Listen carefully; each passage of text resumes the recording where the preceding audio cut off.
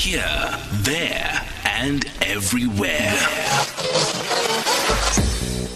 SAFM 106.2 FM in Table Mountain.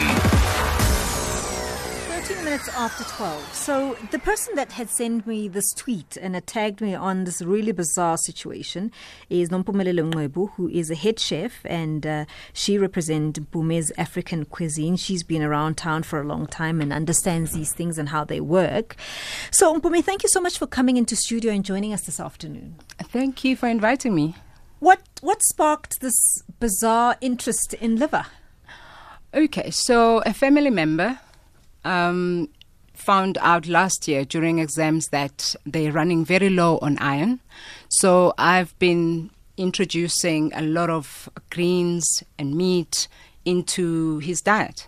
So I sent him to the shops. I said, go and buy liver. And I'll actually show you 3 or 4 different ways to prepare liver, because I know once you have to eat the same things over again, you get bored with it. So when I came home later on in the evening and saw this ox liver, I'm like, what? USA? Like, it didn't register. I eventually took pictures and I started tweeting, like, what's going on? Why am I getting liver from the US? Yeah. And it was interesting because there was somebody who quickly responded, and the person that responded to that was Mpumelelo Ncwadi, who is a managing director at Foregone Conclusions. Mpumelelo, thank you so much for joining us this afternoon. Welcome to the show. Thank you very much, Mpumelelo. You are really connected to the farming community. You do lots of workshops with people around farming and so on. And you responded with what looked a little bit like some insights. How much do you know about what's happening around why we don't see our own beef liver at the shops? I think I understand a fair amount of why, ma'am. Yeah. If I can just give a background, maybe. Go ahead. I think we downstream already when we're talking about ox liver at the shop. Maybe we just need to understand a few things. Go ahead. If I own a cow, and when that cow gives birth, it can either give birth to a female calf or a male calf. If it's a male calf, it's going to be a bull calf. So that calf, at some point, it will be castrated if it's not going to be used for breeding, and it produces this thing we call the ox. Then that ox will go through this thing that people call the market, which means it moves from a farmer to a speculator or through an auction system, and it ends up where it's going to be fed, if it's going to be fed, the unnatural diet everybody calls maize. So it will be fed and slaughtered. Now, the way the value chain is structured is such that, this thing called the market, it starts with the feedlot that feeds the ox into a slaughter animal, and then it slaughters it, and then it puts it through the system until me and you see the ox liver on the retail space. But there's another avenue that meat comes to the market. It's through small farmers or farmers who sell directly to abattoirs, and those abattoirs, they slaughter the animals and then they produce the meat, and meat is divided into 2 parts, into 3 maybe. One is the carcass that you see, which is the red meat. The other part is the offal. Offal is either green or red, which means the stomach is separate from the liver and other red stuff inside the animal. So that red stuff is the stuff we see at the market. The green stuff, which is the green offal, is sold through the abattoir. Now, the shortage, I think personally, it happens in South Africa because, 2 things. One is that in the moment you're going through a lot of drought, and every time there's a drought, farmers tend to slaughter their surplus animals right at the beginning of that, because they anticipate that they're not going to have enough money to feed those animals. The second issue is that in September last year, the Department of Agriculture imposed a ban on the movement, on the auction and movement of live animals. So it means the animals that are held by the people who wanted to sell in December, and even now. They cannot move from where they are to being slaughtered because no one is allowed to trade on live animals because of the FMD that happened in Limpopo. If I can point out that the meat we eat is not always South African. The South African feedlots, they take a lot of small animals from countries like Botswana to feed here in South Africa. So those animals, they cross the border, they come here, and then we feed to produce.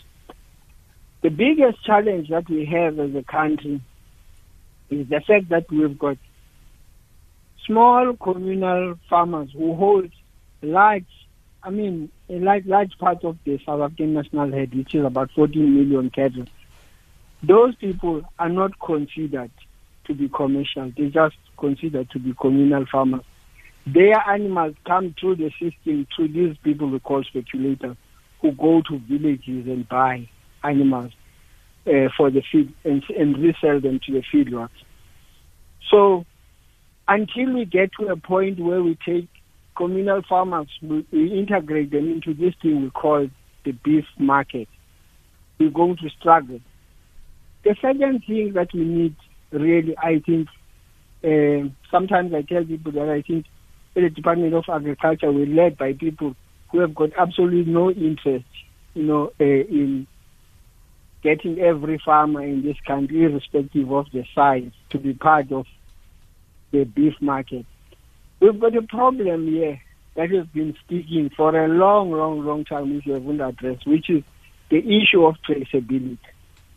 Let's say the current shortage is because of the FMD in Limpopo.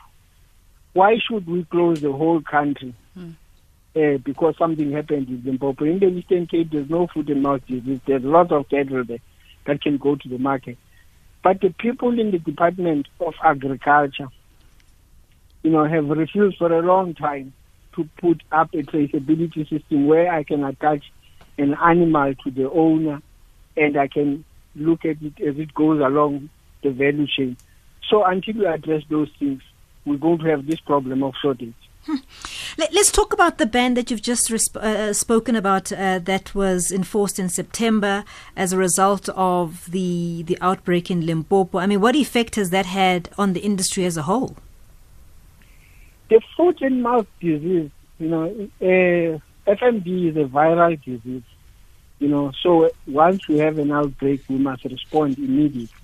And our response has always been, we stop auctioning of animals and animal movement across boundaries.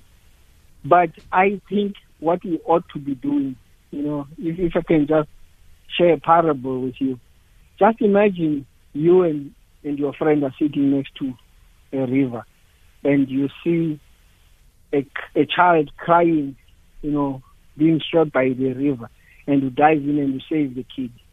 And then more kids, they come until your friend decides, no, he or she is going upstream to find out what the root cause of this thing is. Foot and mouth disease was started in 2001, I think, in the UK, in Essex. But where that started, now they've got a traceability system that makes sure that if there's an FMD, I identify the animal and the owner of that animal, even if it's animal that has been already slaughtered. But here, being the country that we are, we've dragged our feet in putting up a traceability system that allows us to do that. So every time we've got an FMD, we're going to be downstream trying to fiddle with the little things of closing, borders and making sure that no trading of animals is happening. So it's going to be impacted, this industry, for a long time until we've got a traceability system in place. I want to bring into this conversation Agri Mahanjana, who is Managing Director of the National Emergent Red Meat Producers Organization. Thank you so much for joining us, Agri. You've heard, obviously, the story. It was quite elaborate, but I want to ask you, why do you think we have this problem of traceability in the country? Good afternoon. Good afternoon. Good afternoon, ma'am, and listeners. Just to touch a little bit from what the gentleman was trying to explain regarding the shortage of liver. Because I think the what triggered the whole discussion before I come to foot and mouth is the issue of the lady saw the liver in one of our chain stores. Yes, we do import some parts of the meat that has been just explained, especially liver. South Africans, they are very fond of liver and they like fresh liver. The majority are eating our fresh liver. However, ox liver. However, because we cannot satisfy the entire demand of our liver in our country, we have to import. The statistics that I have from the Association of Meat Importers and Exporters, we import plus minus between 2,000 to 3,000 tons of liver per month, especially during the past 3 years. And that 2,000, 3,000, between 2,000 to 3,000 tons of liver per month is normally coming from US, Australia, New Zealand, and some parts of Europe.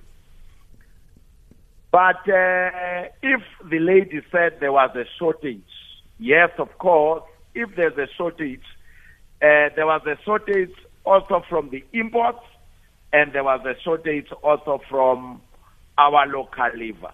The gentleman is quite right to say that the shortage from our local,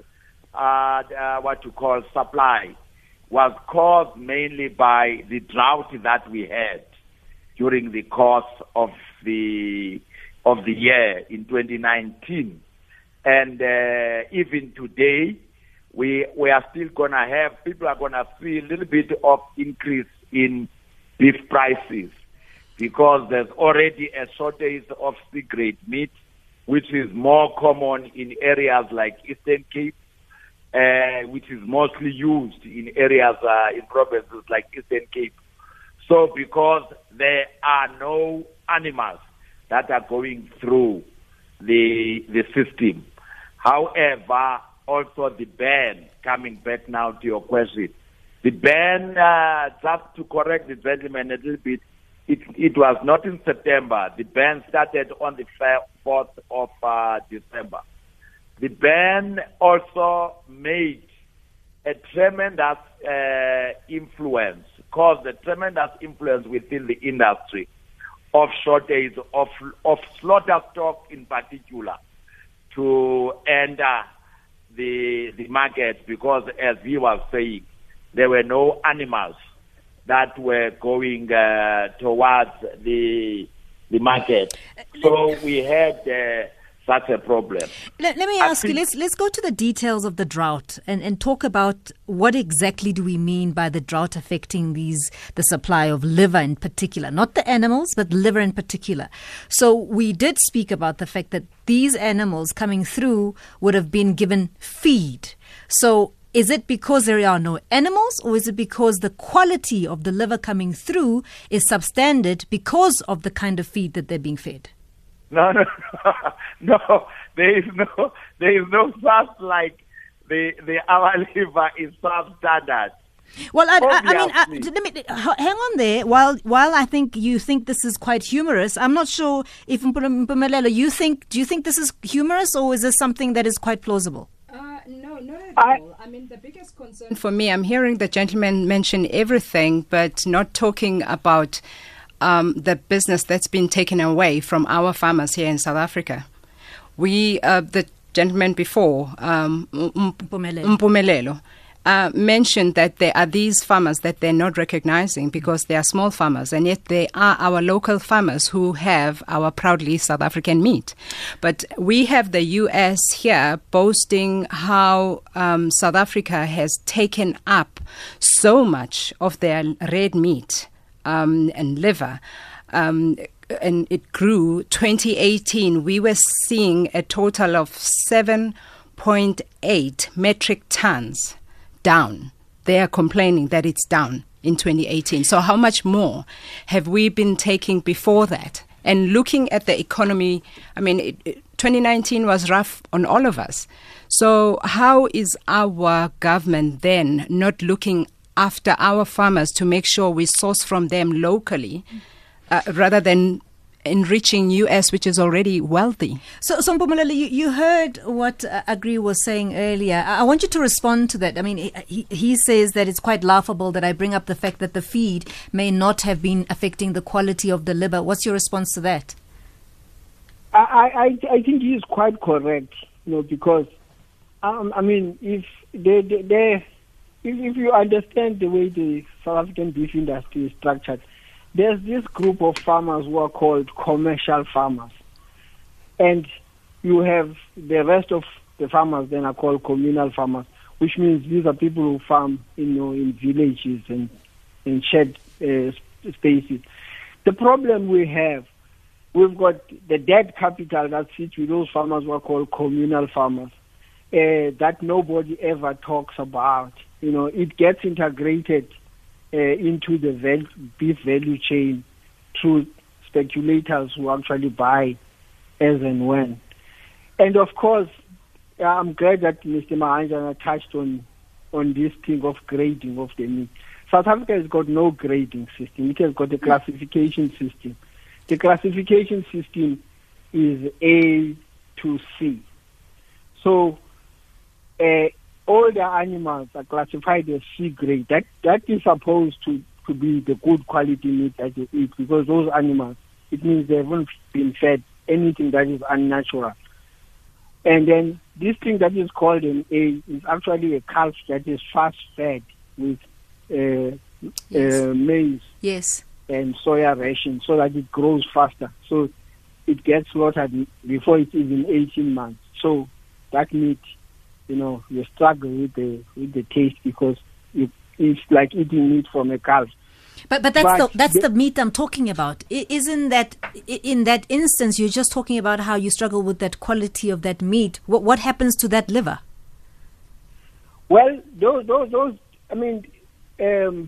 now we've got to talk about something that is different, which is the stomach of stomachs of cattle. Cattle are like goats, sheep, and horses and giraffes. They are ruminants, which means they've got the cow has got a stomach. It has got 4 compartments.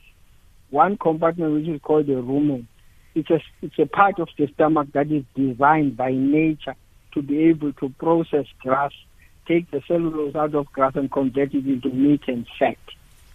So, but wise people many years ago in the 40s came up with this thing that you could feed maize into an animal.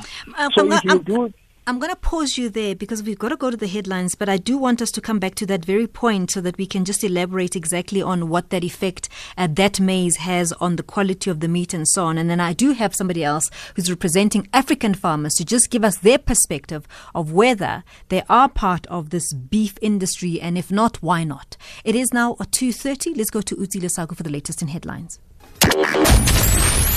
Here, there, and everywhere.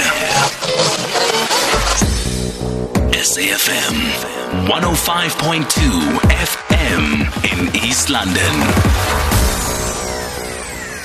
So we continue our conversation. We're talking largely about the shortage of liver in South Africa, South African liver, and the large imports that we're seeing coming through from various places, from the US, from Australia, and other parts of Europe. I've got quite a number of guests here, and we'll keep touching base with all of them. But before we went to the headlines, we were in conversation with Mpumelelo Ncwadi, who is a managing director of Foregone Conclusions. Just Mpumelelo, just continue from the point where you're explaining to us what the effects of maize feed has on a cow, for instance. I think you were speaking specifically about a cow. Thanks, Bernard. As I was saying, the cattle have got this thing called the rumen, which is designed specifically to produce meat and fat out of grass. In fact, ruminants are the only animals that can do that.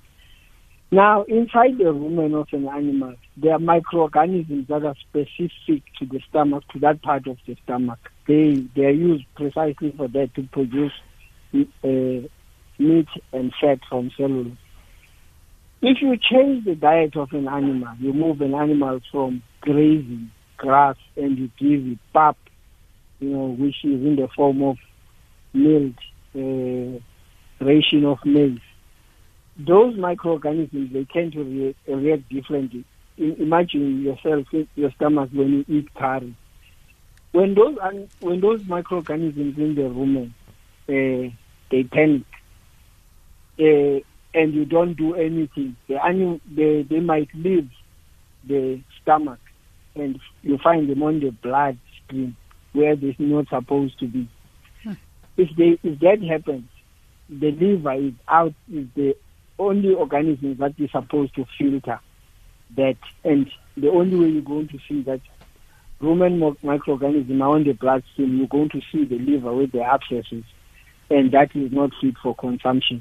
So what the feedlot industry tend to do is add antibiotics onto the food of the animal, so that the microorganisms in the stomach, don't respond negatively. They also do this thing called backgrounding, which means an animal, before it's fed large quantities of the maize ration, it's actually backgrounded as a small animal. It's fed small quantities.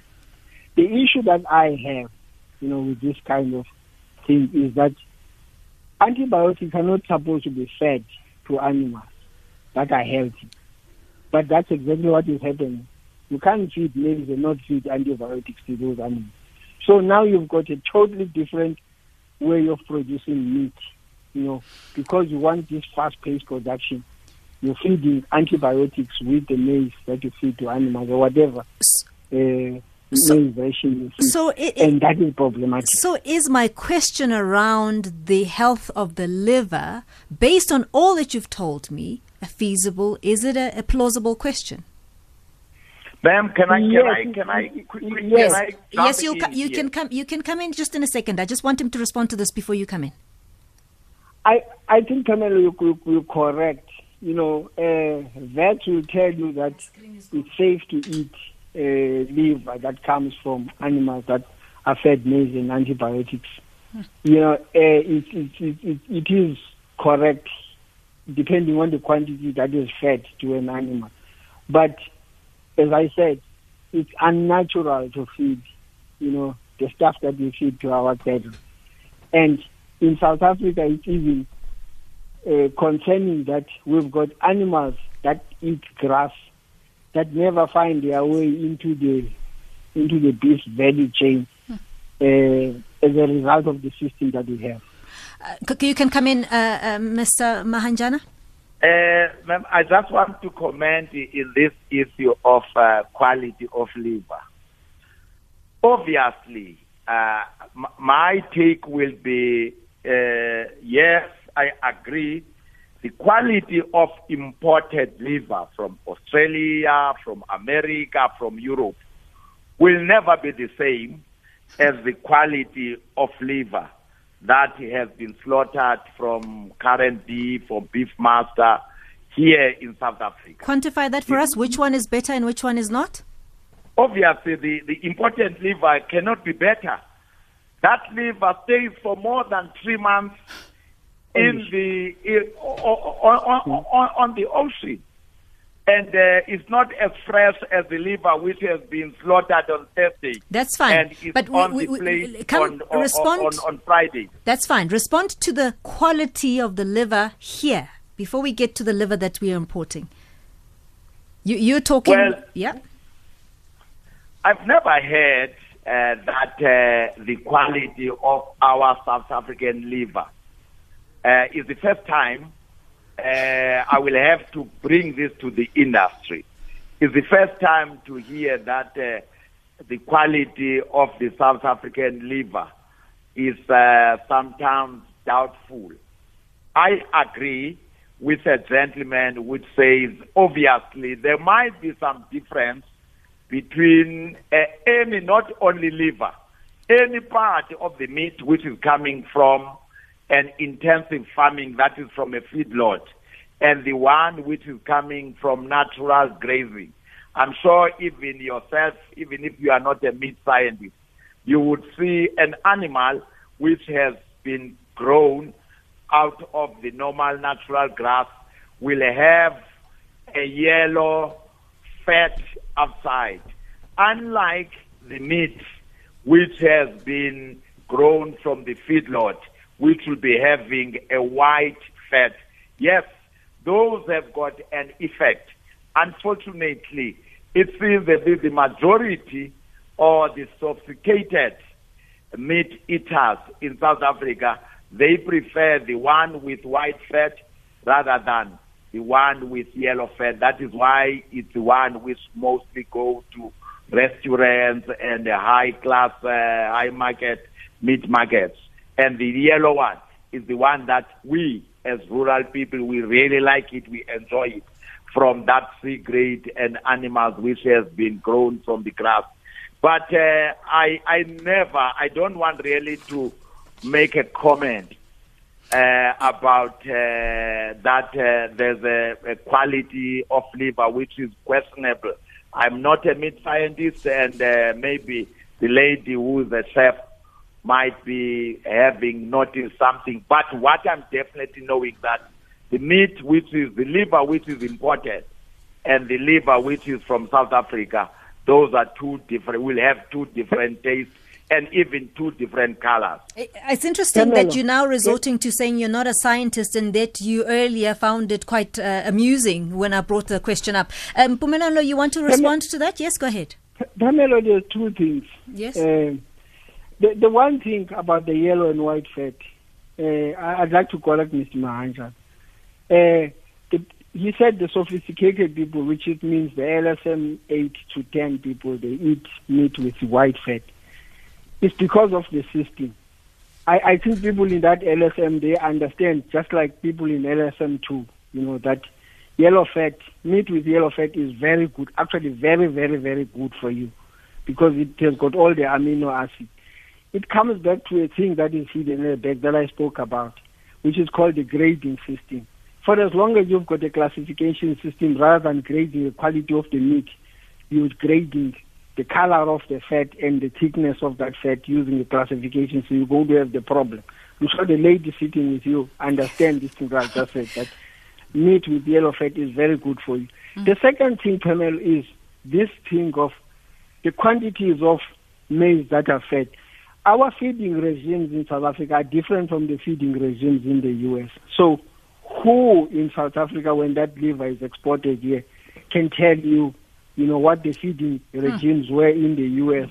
and that it is actually a safe? Because if I feed, let's say, 2 tons in South Africa to an animal, I feed whatever, 2 animals, I feed a certain quantity, and then in the U.S. they feed the very same animal, a different animal actually, a different ration. Let me point this thing perfectly for you. If you feed a Bonsmara, we feed Bonsmara calves, those calves will be ready around 75, 79 days. They're ready to be slaughtered. But if you're feeding an Angus in the U.S., you might be feeding that Angus animal for over 100 days.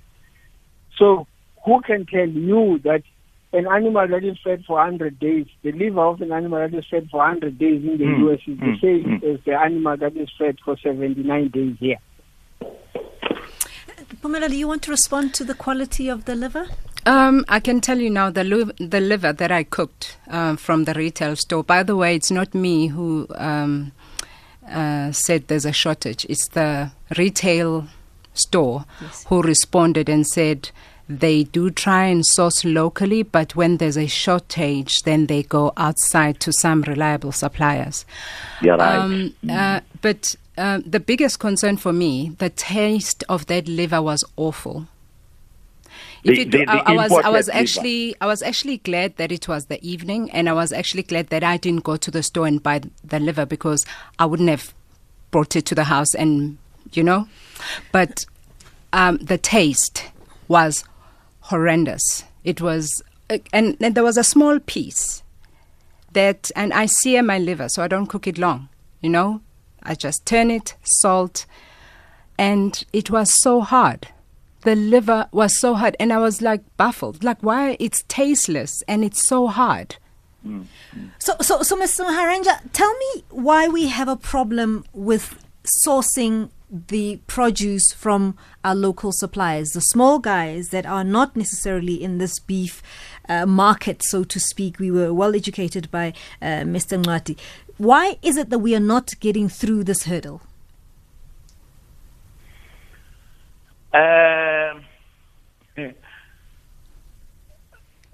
Point number one, the Mr. Ncwadi said the communal farmers are not farming commercially. It means their animals are not going through the formal markets. They prefer to market their animals via the informal market. Make no mistake, the informal markets are much more lucrative to them than formal. You heard him talking about the yellow and the white and fat. The price in the informal market is much more lucrative than the price of the formal market, let alone that immediately it's because their numbers are low per individual. Just imagine a person who's having 5 or 7 cattle at home. I mean, that person, he says 2 or 1 animal per annum. So he really doesn't need to go to a formal market. Yes, but my question is a very simple one. I've got to rush you because of time. I sit in a suburbia, right? I sit in a city where I'm not surrounded by farmers close by. I do prefer the meat that comes from a local guy who's just got a small farm and there's cattle grazing there. The point here is that I would love the option to also get meat that comes from him, even though I don't have to drive to him. So what he, I think, was alluding to was that the system is not open up enough to the small guy to come in and be part of the supply chain. I agree with you 100%. So what's the problem? Why can't we unblock the system? However, as much as I agree with you that the system is not open for the small guy, however, you must understand that it is the responsibility of the government to ensure meat safety to the public. It means the small guy, now you have got to make him to go via the formal. That animal has got to be slaughtered in a formal system, in a formal abattoir, slaughterhouse, which becomes, in most cases, becomes risky to the small guy, because if I take my animal directly to the slaughterhouse, it might have a lot of other issues which cannot be detected if I'm selling it directly to another informal guy. So you must understand the government have got to ensure that every meat which is eaten on a public platform, which is sold publicly, has got to go via a formal system, a system which is credible, a system which can ensure, give assurance to the consumers that this meat is meat that has been inspected, that is good. Well, if you are an individual, you want to buy from that person, you can do it yourself on your own arrangement. But if that meat is going to be sold to the public, it must go via the system. Mr. Ncwadi, is that a plausible argument? Mr. Maharanja is correct. No, that meat that is sold to the public should go through the system that is determined by government and the South African Meat Industry Company. My problem is when he implies that meat that comes from cattle that are owned by communal farmers is unsafe, because we actually eat the meat all the time, even if it comes through the informal channel. I think what we need to address in this country is the way the system is structured. You know, when we liberalize the agricultural sector, we have opened a lot of holes, and people with the advantage. They jumped into the gap where government wasn't paying attention. If I can tell you, let's say at home we've got 15 animals and we would like to slaughter 5 animals. If I take my 5 animals to a slaughterhouse, the people who are going to slaughter those animals for me in that slaughterhouse, they're going to tell me, we want to come and fetch the animals ourselves. You've got to produce the records, that these animals have been vaccinated for this and for that and for that. That is the responsibility of the government extensions, which they are not doing. So you've got 5 animals. Somebody sends you a truck that takes 15 animals. I wouldn't want to take my 5 animals, put them on a truck that transports 15 animals to the slaughterhouse when I know that the transport cost is covered by me. So there's a whole lot of things that we need to address about this, the way the system is structured.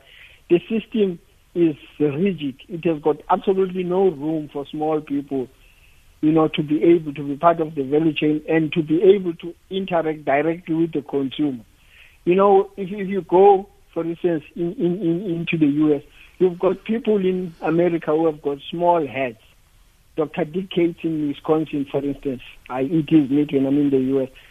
He's got small numbers of dairy cattle that he slaughters. And those animals, he meets all the requirements that are needed for him to slaughter in a slaughterhouse that is in Wisconsin, not in, that is in Madison, in Wisconsin, as opposed to a slaughterhouse that sits in Colorado. So we can do the same here. We've got slaughterhouses that are local, that needs to meet a certain criteria. But they are able to slaughter for farmers that are local farmers. And those farmers are supported by extension officers to be able to meet the standards that are required for meat to be sold publicly. That can be done.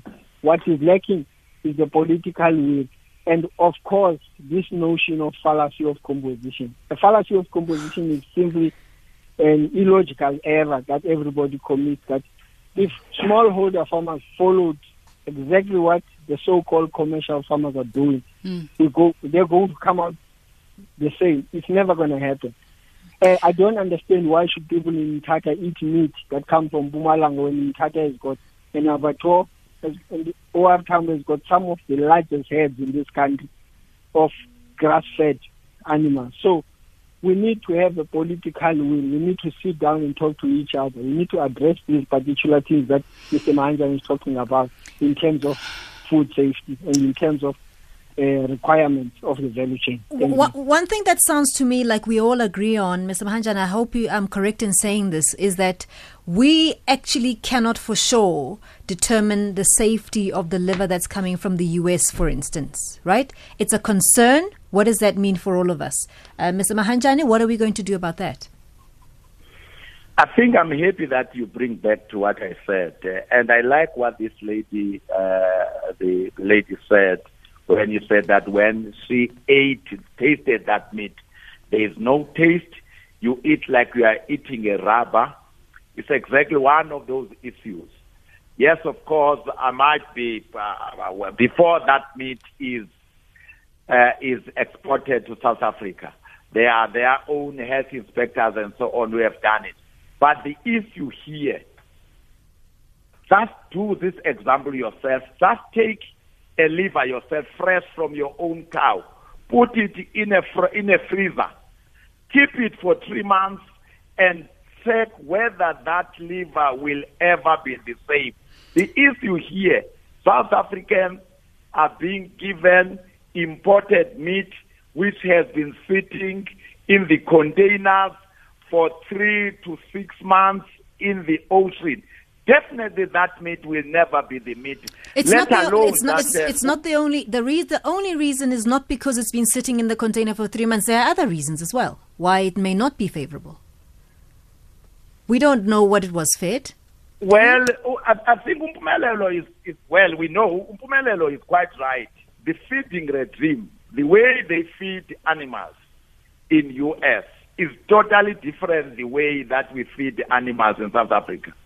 I mean, I've just been in China recently.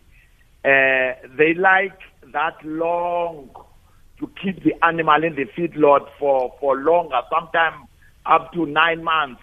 whereas in our case, 3 months is enough.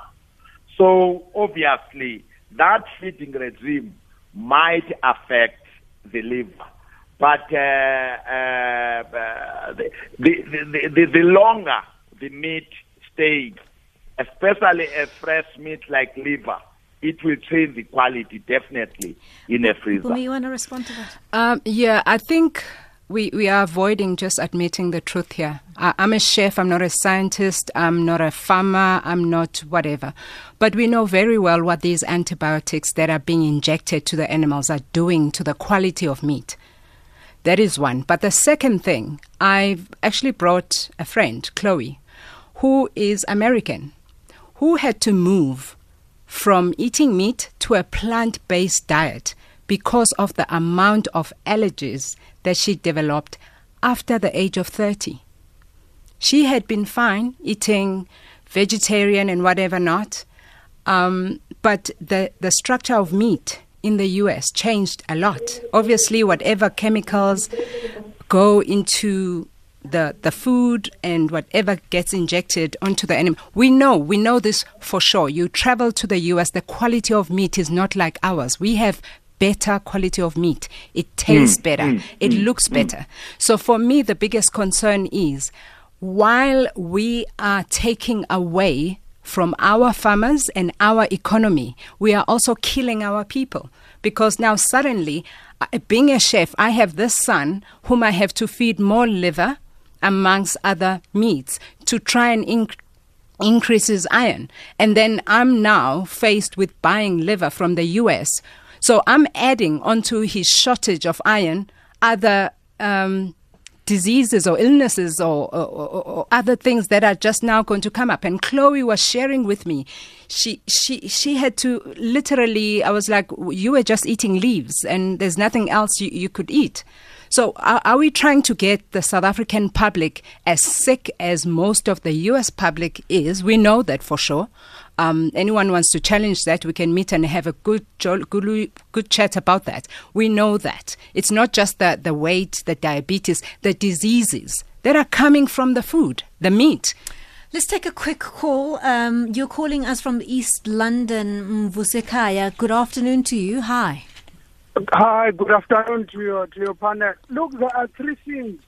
Never in such a discussion take a view of any person whose overseas trip has been funded by a foreign government or a foreign entity. Because those entities' interest is to damage our public policy, to be acceptable to practices that are coming from outside. I mean, a case in point is this issue of antibiotics. And there was a study that said these chemicals could be causing cancer, and we've never explored that. But the second point I want to come to is, I think both Mr. Mahanjana and Mr. Ncwadi are skating around the question you asked. The only reason communal farmers can't sell to retail stores is because, one, they do not have appetite for that market. Two, they are not capable of selling, they are not willing to sell to that market. Government in the Eastern Cape, where I worked, the Department of Rural Development, and Mr. Ncwadi was in the board of our Rural Development Agency, which part of the responsibilities it had was to finance these communal farmers. So the point was, some farmers are not willing, are missing out because they want to keep their livestock forever, and they don't want to sell it as winners. So we could put up systems, for instance, to say those that are getting livestock from government, they must channel that to the feedlots that government is building. So a political will is there. I want to disagree with him on that there's no political will. What we need to do is to get the farmers to appreciate the value of owning livestock and trading that livestock earlier when it is winners and not when it's owned. Thanks so much for that call. We need to wrap it up. Mpumelelo, Mr. Ncwadi, do you want to just have a few last words? First, Mpumelelo, the one thing that I'd like to do when I get off this call is maybe send you an email with an article that was published by Michael Pollan many years ago in the New York Times. It's called The Power Sphere. It basically explains the whole route that a calf as a winner travels to becoming a steak on your plate, and he talks about all the antibiotics. I think pharmaceuticals that are fed to animals are a big business. Nobody can skate around it. And being a big business, those people want to make sure that antibiotics are fed. I agree with the lady that, if an antibiotic that is fed to an animal is also used for me and you when you've got a particular sickness, once the animal develops resistance to that antibiotic, it means when you're sick and they inject you with the same antibiotic, it does nothing to you. It doesn't make you well. So animals, they develop resistance, to these antibiotics that are fed as food. I'm sure me and Buswekaya can have, a long discussion. He is correct that the Eastern Cape government is building feedlots. My take on these things, is not about building feedlots. It's more about getting the animals that eat grass to go to the market, whichever route they take, to getting them. And I think education is very essential. I speak to a lot of farmers. I know farmers who would want to sell their animals straight from the feld. But if you don't have a proper system for them to be able to put that meat on the retail, so that it can compete with feedlot meat, then you're going to have a problem. So I don't know. I really appreciate the time you've given us. We've run out of time. Mpumelelo Ncwadi, who is a managing director of Foregone Conclusions, joining us there. We also spoke to Agri Mahanjana, who's a managing director of National Emergent Red Meat Producers. And my guest who spurred this really interesting conversation is Nompumelelo Mqwebu, who is a head chef. And this conversation will be available as a podcast. I dare say this is definitely not the end of this conversation. It's 3:00. After this, Maschaba Mdolo with The Focal Point.